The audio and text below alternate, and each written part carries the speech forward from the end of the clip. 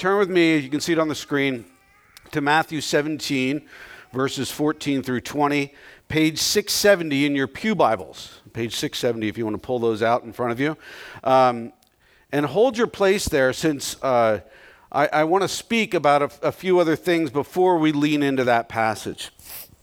A few weeks back, it's like allergy season. I'm already starting to feel it. A few weeks back, we studied the faith of the Roman centurion in Matthew chapter 8, if you remember that. And it's a story in which Jesus was impressed by faith, right? He was impressed by faith. And he said of that centurion, "Truly I tell you, I have not found anyone in Israel with such great faith." And he went as far as to compare the religious-looking Israelites that surrounded him as he talked that day to that Roman centurion, right? And stating that they wouldn't find a place in the kingdom of God, but that those who demonstrate faith like the centurion would. Which is a hard thing to hear for those expecting a Messiah to come with military power to drive Rome away, to destroy Rome, and not to save Romans, which Jews of that time considered to be dirty Gentile dogs. Now, going back further in history, we remember in Isaiah chapter 1, God said to Israel this, "The multitude of your sacrifices, what are they to me? Stop bringing meaningless offerings. I cannot bear your worthless assemblies. They have become a burden to me. I am weary of bearing them." Ooh. Oh, that would hurt. And we also remember that in Malachi 3, in reference to tithing, God said, "Ever since the time of your ancestors, you have turned away from my decrees and have not kept them." So it's more than just tithing, right? "Return to me and I will return to you, says the Lord Almighty. But you ask, how are we to return?" And he says, "Will a mere mortal rob God? Yet you rob me. But you ask, how are we robbing you? In tithes and offerings you are under a curse, your whole nation, because you are robbing me. Bring the whole tithe into the storehouse, that there may be food in my house.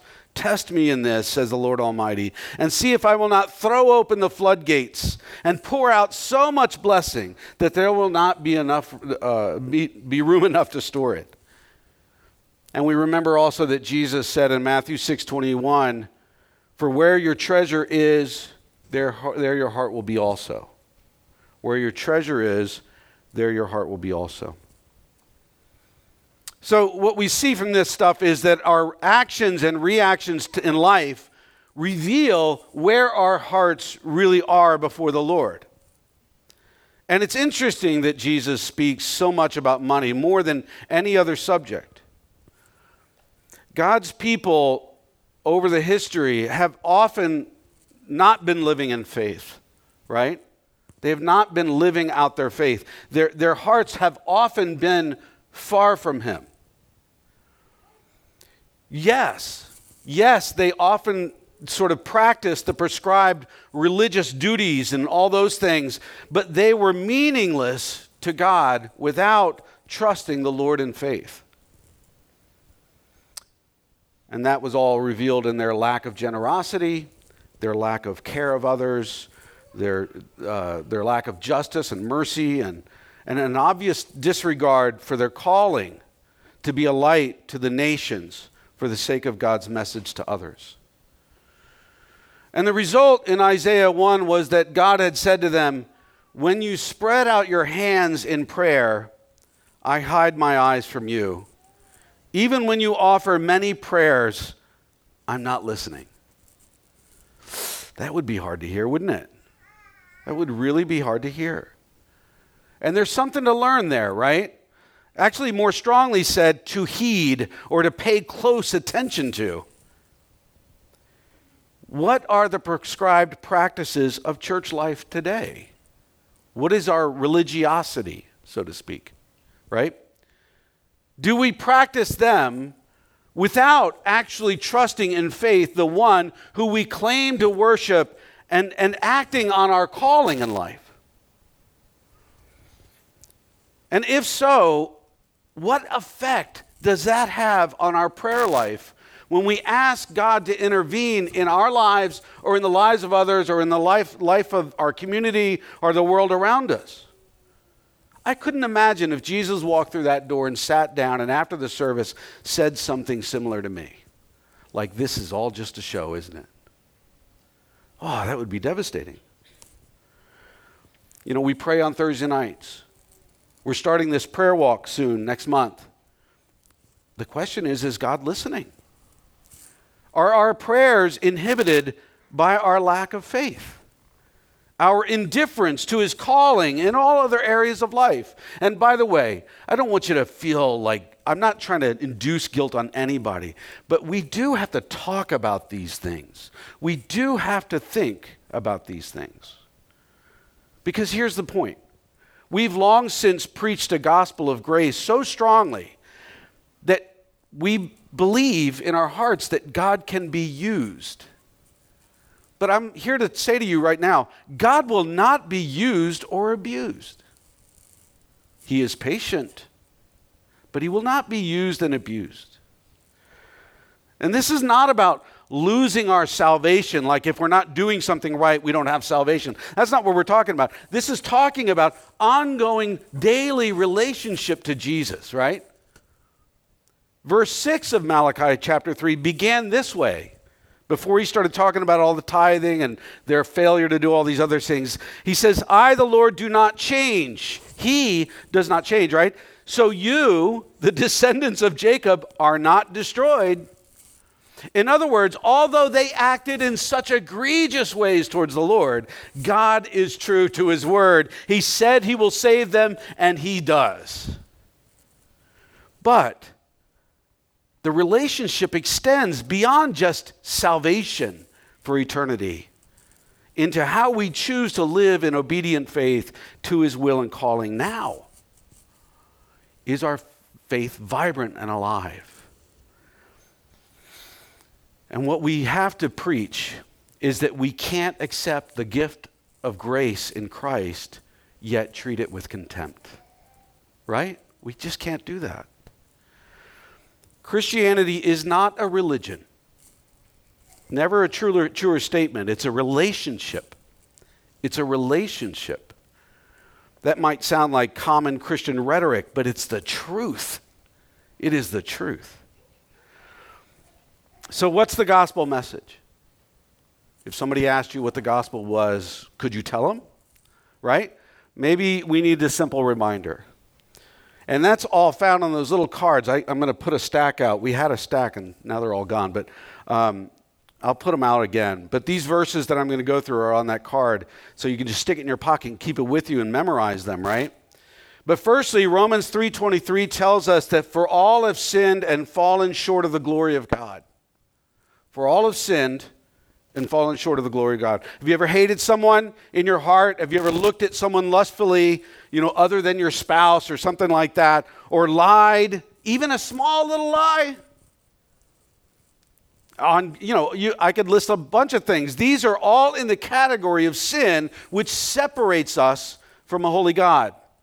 Right? We only need to look at the 10 Commandments in Exodus chapter 20 and see that we have fallen short of the glory of God, and that sin all has the same result.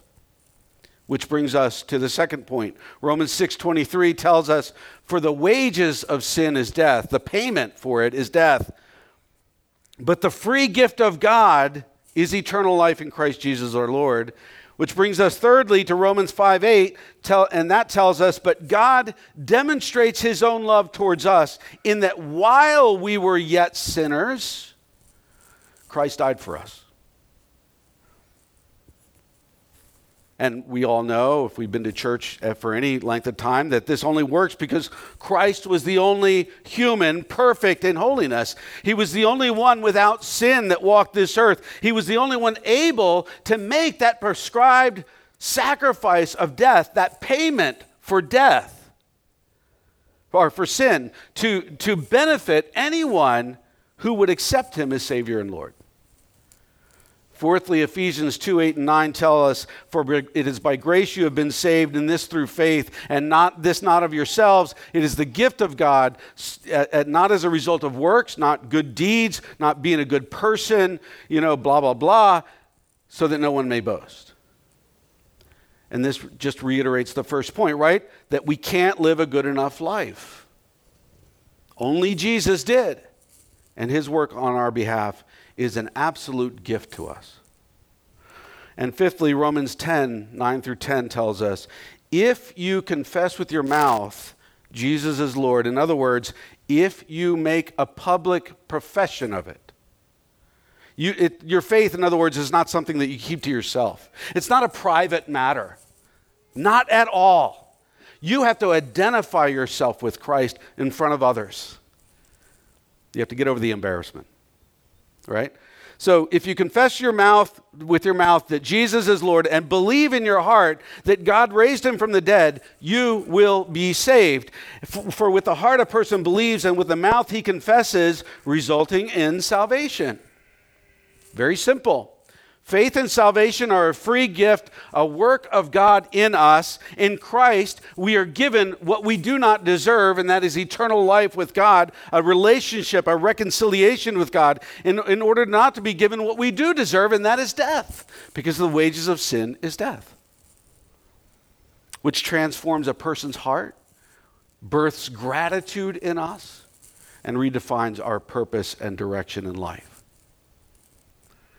2 Corinthians 5:17-21 states, therefore, if anyone is in Christ, the new creation has come, the old is gone, the new is here. All is from God, he says, who reconciled us to himself through Christ and gave us the ministry of reconciliation. That God was reconciling the world to himself in Christ, not counting people's sin against them, and he has committed to us the message of reconciliation. In other words, we're a part of this whole thing now, right? And we are therefore Christ's ambassadors, as though God were making his appeal through us. So we implore you on Christ's behalf, be reconciled to God. God made him who had no sin to be sin for us, so that in him we might become the righteousness of God. So the result of the gospel of Christ in us is that we are renewed, we are reborn, John chapter 3, that we are given the ministry of reconciliation. We have something to do. As Ephesians 2:10 says, for we are God's handiwork, created in Christ Jesus, to do good works which God prepared in advance for us to do.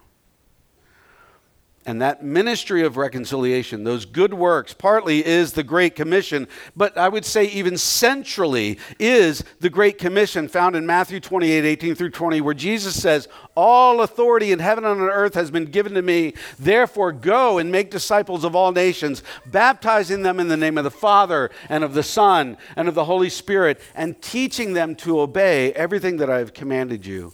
And surely I am with you always to the very end of the age. In any given problem, it's said that the simplest answer is usually the correct one. So applying that here, we see that we are saved by grace through faith, not a work of religiosity or religious observance, but simply the acceptance of Christ and an ongoing relationship with him. And reconciliation of relationship between God and man, right? That in that relationship, gratitude is birthed, and we're given a purpose in ministry, in this ministry of reconciliation. In other words, we're supposed to take this story to other people. So I'm just asking, let's take stock of our lives today. Going into Easter, it's very important we take stock of our lives. How much of who I am is given over to this ministry of reconciliation? Right? How many have I shared the gospel with in my life? How many people have I prayed over for emotional or spiritual or even physical healing? To how many widows and orphans and prisoners have I ministered to throughout my days? How many actual disciples have I made and walked through things with? Do I tithe extravagantly in response to the knowledge that all I have actually belongs to God, and I got nothing to worry about for my future. Is this life about building my kingdom or Christ's kingdom? Where is your treasure? What do you most desire in life? Since that is where your heart truly is. Which all brings us to Matthew 17, 14 through 20. Great long lead in to a little story. And in this story, Jesus exorcises a demon from a young boy, one in which the disciples, we'll see, are unable to drive out. And as a result, Jesus reprimands them for their failure to trust the one to whom they ought to be praying, but didn't. And you'll see that in a minute. It would seem that they might be acting in very religious ways, but their faith was not placed rightly in prayer. Theirs was a reliance on self. But prayer in a relationship with Jesus demonstrates a relationship of practical trust in His power, not mine, to accomplish more than I might ever imagine, right? And in reading this story, we realize in the faith of if the faith of the Roman centurion was praised by Jesus, then the disciples' lack of faith is not praised. It says, when they came to the crowd, a man approached Jesus and knelt before him. Lord, have mercy on my son, he said. He has seizures and he is suffering greatly. He often falls into the fire or into the water. I brought him to your disciples, but they could not heal him. So we see that the disciples are impotent in faith, having a form of godliness, but really with no power. And Jesus responds very differently with them than with the Roman centurion, doesn't it? Because it continues, verse 17, you unbelieving and perverse generation. This is not the fuzzy Jesus that we preach. Listen to these words. You unbelieving and perverse generation, Jesus replied, how long shall I stay with you? How long shall I put up with you? Bring the boy here to me. And Jesus rebuked the demon, and it came out of the boy, and he was healed at that moment. Jesus, who is able to feed multitudes with a few fish and loaves twice, calm the stormy seas, walk on water, raise the dead, says the word, and this boy is freed. How many times do these guys have to see these things to be strengthened in faith in Him? Even we saw, even in the Great Commission, as He stood before them, resurrected in bodily form, giving them their marching orders for the rest of eternity, right? Or the rest of time, it says, but some doubted. Can there be anything more tiring to the Lord of all creation than having to say it over and over again? Right? If you have older children, you know it is. Right? Kids who have great abilities, who are wonderful children, who deny their abilities, who won't take up necessary risks. Not you, Maddie, you're doing great. But get paralyzed by fear and anxiety, constantly questioning their worth in certain situations. How many times do you as a parent have to say, no, you can do it, you can do this, you have something to give? How tiring is it to be discipling people and always have to say constantly over and over again, you can be free from this. You can do ministry yourself. You can pray over that person. You can share Christ with them. And they just never take the step. No wonder Jesus was so impressed with that Roman centurion who simply said, Lord, just say the word. You don't even have to come to my house. Just say the word and my servant will be healed. Amen. Amen to that. It continues, verse 19. Then the disciples came to Jesus in private and asked, why couldn't we drive it out? And he replied, because you have so little faith. Truly, I tell you, if you have faith as small as a mustard seed, you can say to this mountain, move from here to there, and then it will move. Nothing will be impossible for you. Apparently, they had less faith than the smallest of seeds in the world, right?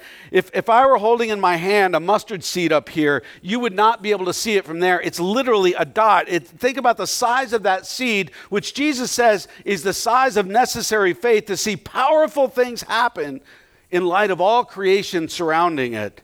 It is almost nothing.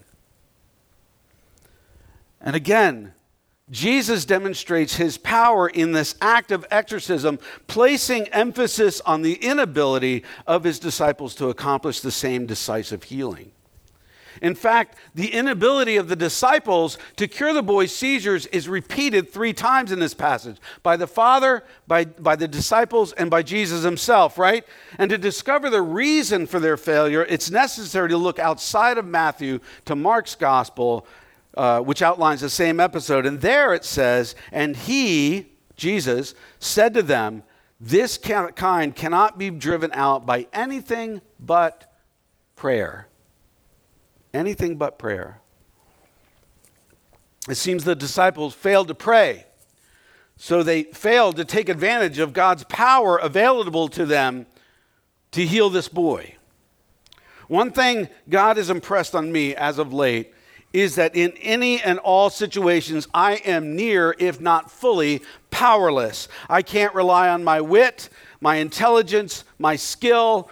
People are just knots that are too complicated to untie with my limited abilities. I am humbled by that fact. Praise God, I'm humbled. Thank God. You should thank God that I'm humbled in that fact, right?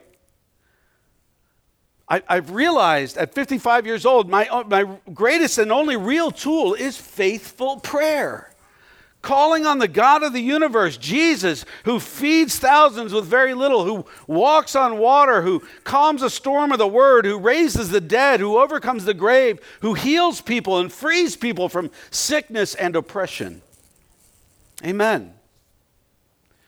This exorcism follows immediately, by the way, on the description of Jesus' transfiguration. And it's a spectacular demonstration of Jesus' authority over nature when his face shone like the sun, it says, and his clothes became as white as light.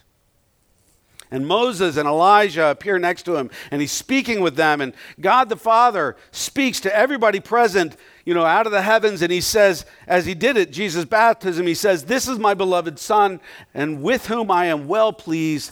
Listen to him." Listen to him. Listen to him. I'm convinced we're not listening. Could there be any more of an impressive display of divine authority?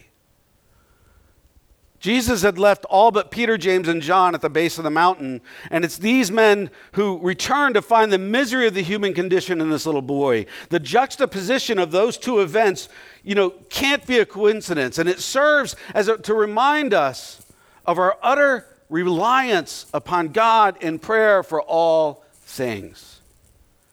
Jesus' frustration is palpable. It's heavy. You unbelieving, perverse generation. How long shall I stay with you? How long shall I put up with you? Who's he reprimanding? The Father? The disciples? All of Israel? All of humankind? The future church?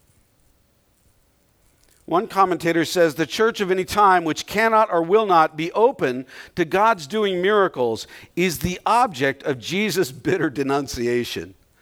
Well, those are fighting words right there, baby.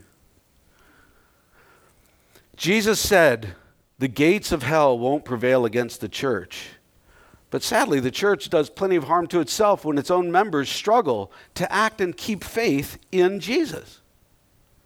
The disciples fail to pray, and that is a problem that doesn't seem to have disappeared, right?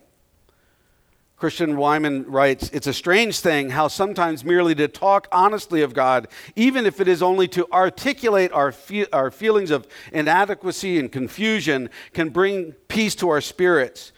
And he continues, you thought you were unhappy because this or that's off in your relationship, or this or that was wrong in your job. But the reality is that your sadness stemmed from your aversion to, your stalwart avoidance of God. You cannot work on the structure of your life if the ground of your being is unsure.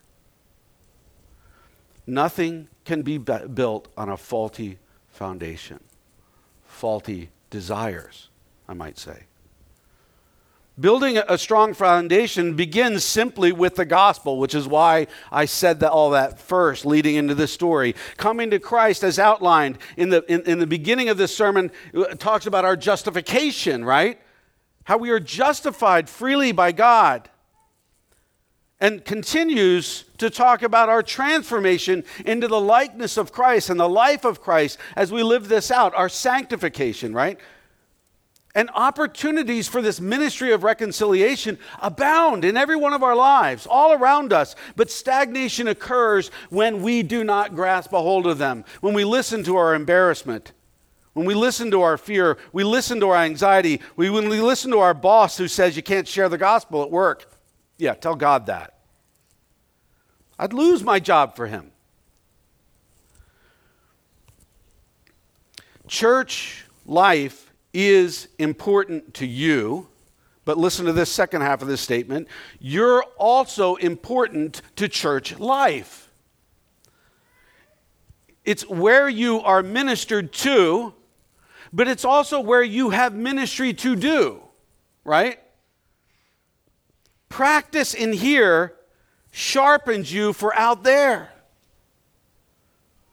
Come early, stay late, get all you can from church because you are bombarded otherwise. Stop being critical of little things. Harping and focusing on little things is your willing openness to spiritual attack. You allow it. Stop it.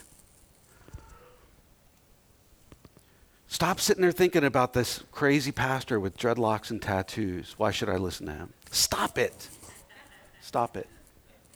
Stop thinking about that shirt that Natalie wore and how you don't like it. Stop it. I'm just kidding, Natalie. Yeah. Stop thinking about how your former church had better music or whatever. You like those hymns, or you like this, or you like that. Stop it. Stop thinking about that guy next to you who took the last piece of blueberry pie back there and you didn't get it. Stop it. Stop it.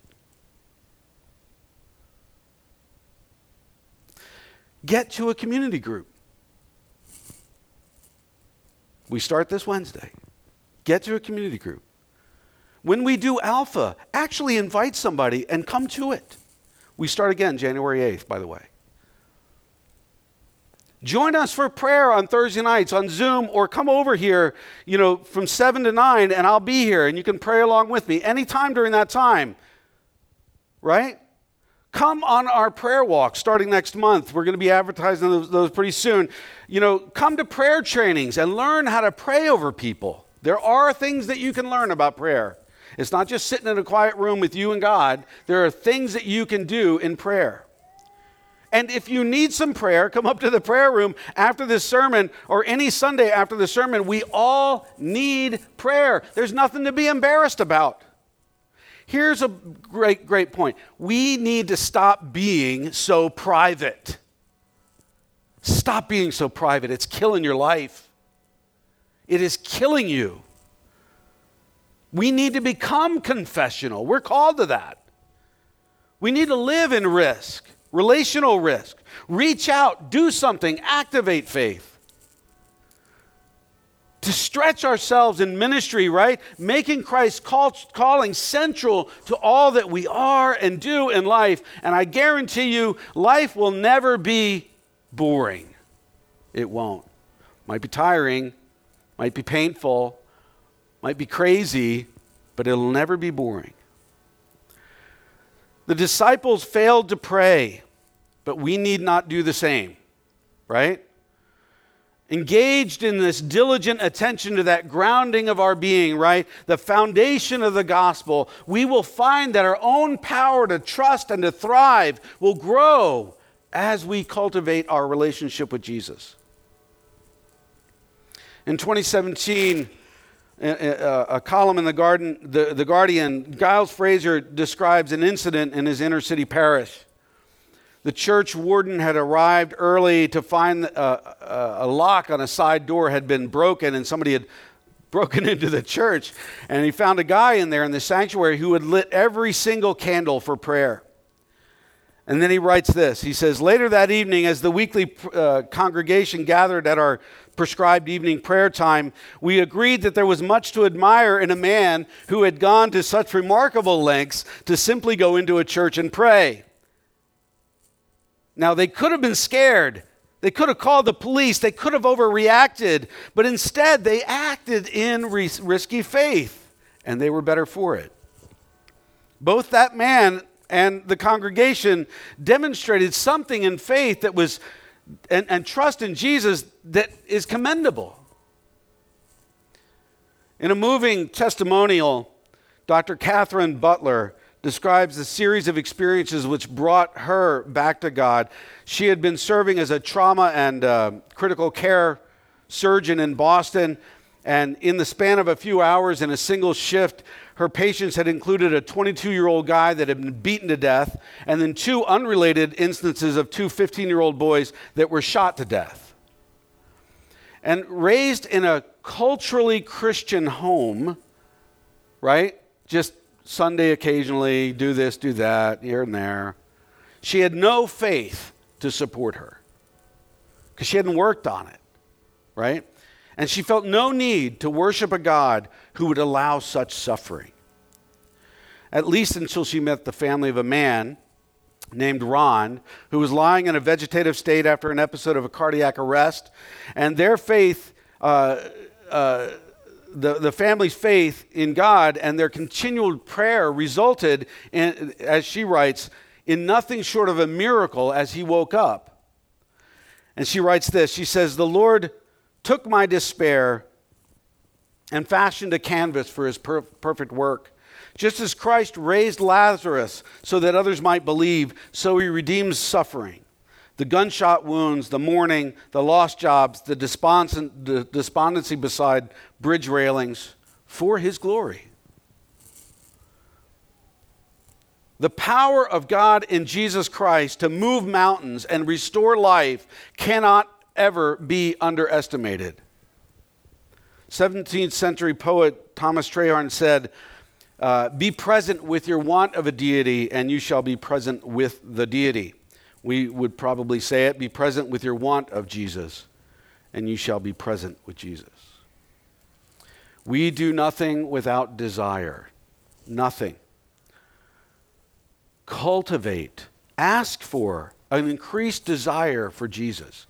Pray that prayer. Say, give me more desire. Make my heart centrally be focused on a desire for you above all things. Be present with him. What is your greatest desire right now?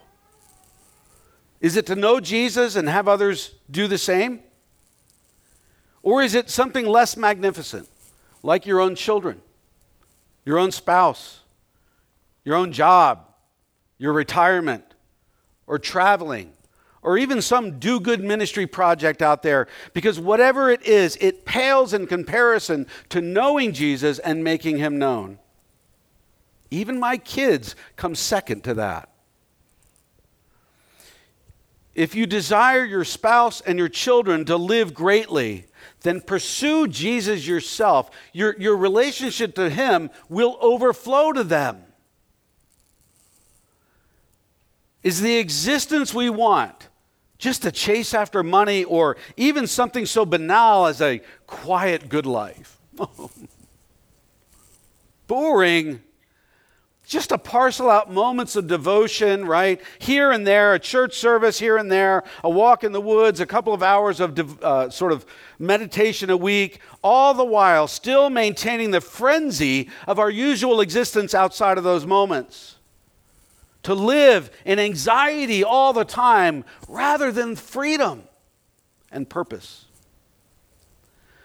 Jesus said in John 14:12, "Whoever believes in me will do the works that I have been doing, and they will do even greater things than these, because I am going to the Father." Is that true in your life? Life in relationship, active, intentional. A life given over to Jesus is a life of prayer that demonstrates a relationship of practical trust in His power to accomplish more than we could ever imagine. A life which doesn't count itself as the center, but sees the greater calling in Christ to the ministry of reconciliation. A life of risky faith in pursuit of the divine purposes to which Jesus calls us. Amen? Amen. You know, as we go into Easter, these are the things that we need to think about, and these are the things that we need to communicate to each other and to the people around us. Because this is a rescue operation. This is that important. Do you believe that?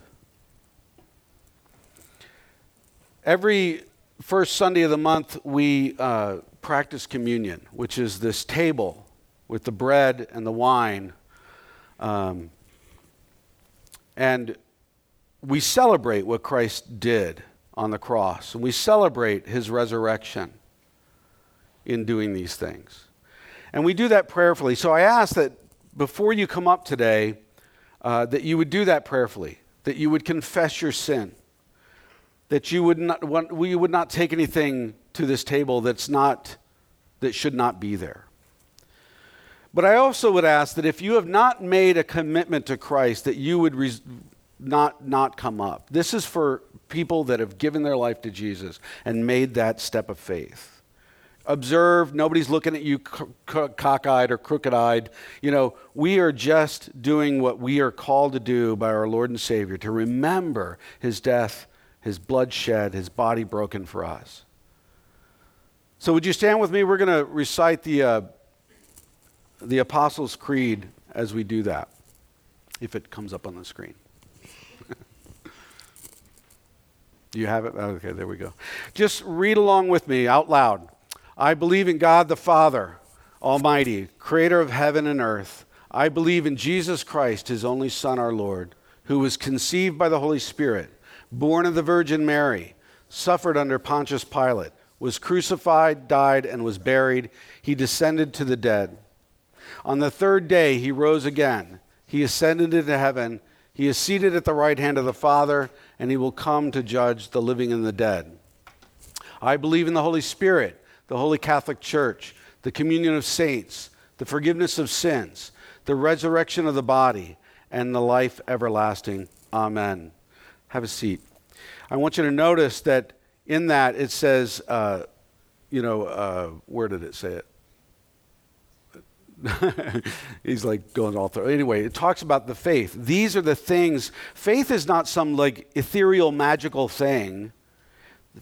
When the writers of the New Testament talk about the faith, they use the faith. These are the things that are the faith. These are the things that we believe. There's a lot of progressive Christianity out there that's trying to erase all that. We believe in original sin. We believe in the death of Christ. We believe in the resurrection of Christ. We're celebrating that as we go into Easter. We believe these things to be true. We believe in the forgiveness of sins due to Christ. These are the things that we hold on. That's why we read that, because it reinforces in us what is really true about the gospel. So Jesus, on the night He was betrayed, took bread, and when He had given thanks, He broke it, and He said, "This is my body, which is for you. Do this in remembrance of me." In the same way, after supper, He took the cup, saying, "The cup is the new covenant of my blood. Do this whenever you drink it in remembrance of me. For whenever you eat this bread and drink this cup, you proclaim the Lord's death until He comes." Father, as we come to this table, we ask that you would renew our walk reignite our passion and our desire for you. As we head into Easter, to Good Friday, to Palm Sunday, to Easter, we ask that you would reignite our desire for you. That this would not be a story that is rote, that is something we hear all the time. We come to church every year at Easter and we hear the same story, but it is life-giving. It is the most important thing that anybody can hear in all of history, in all of the future, and we are people that hold the keys to heaven in the sense that we have a ministry of reconciliation to others. Please make us people that are about your heart and not our own kingdoms. And in Christ's name we pray. Amen.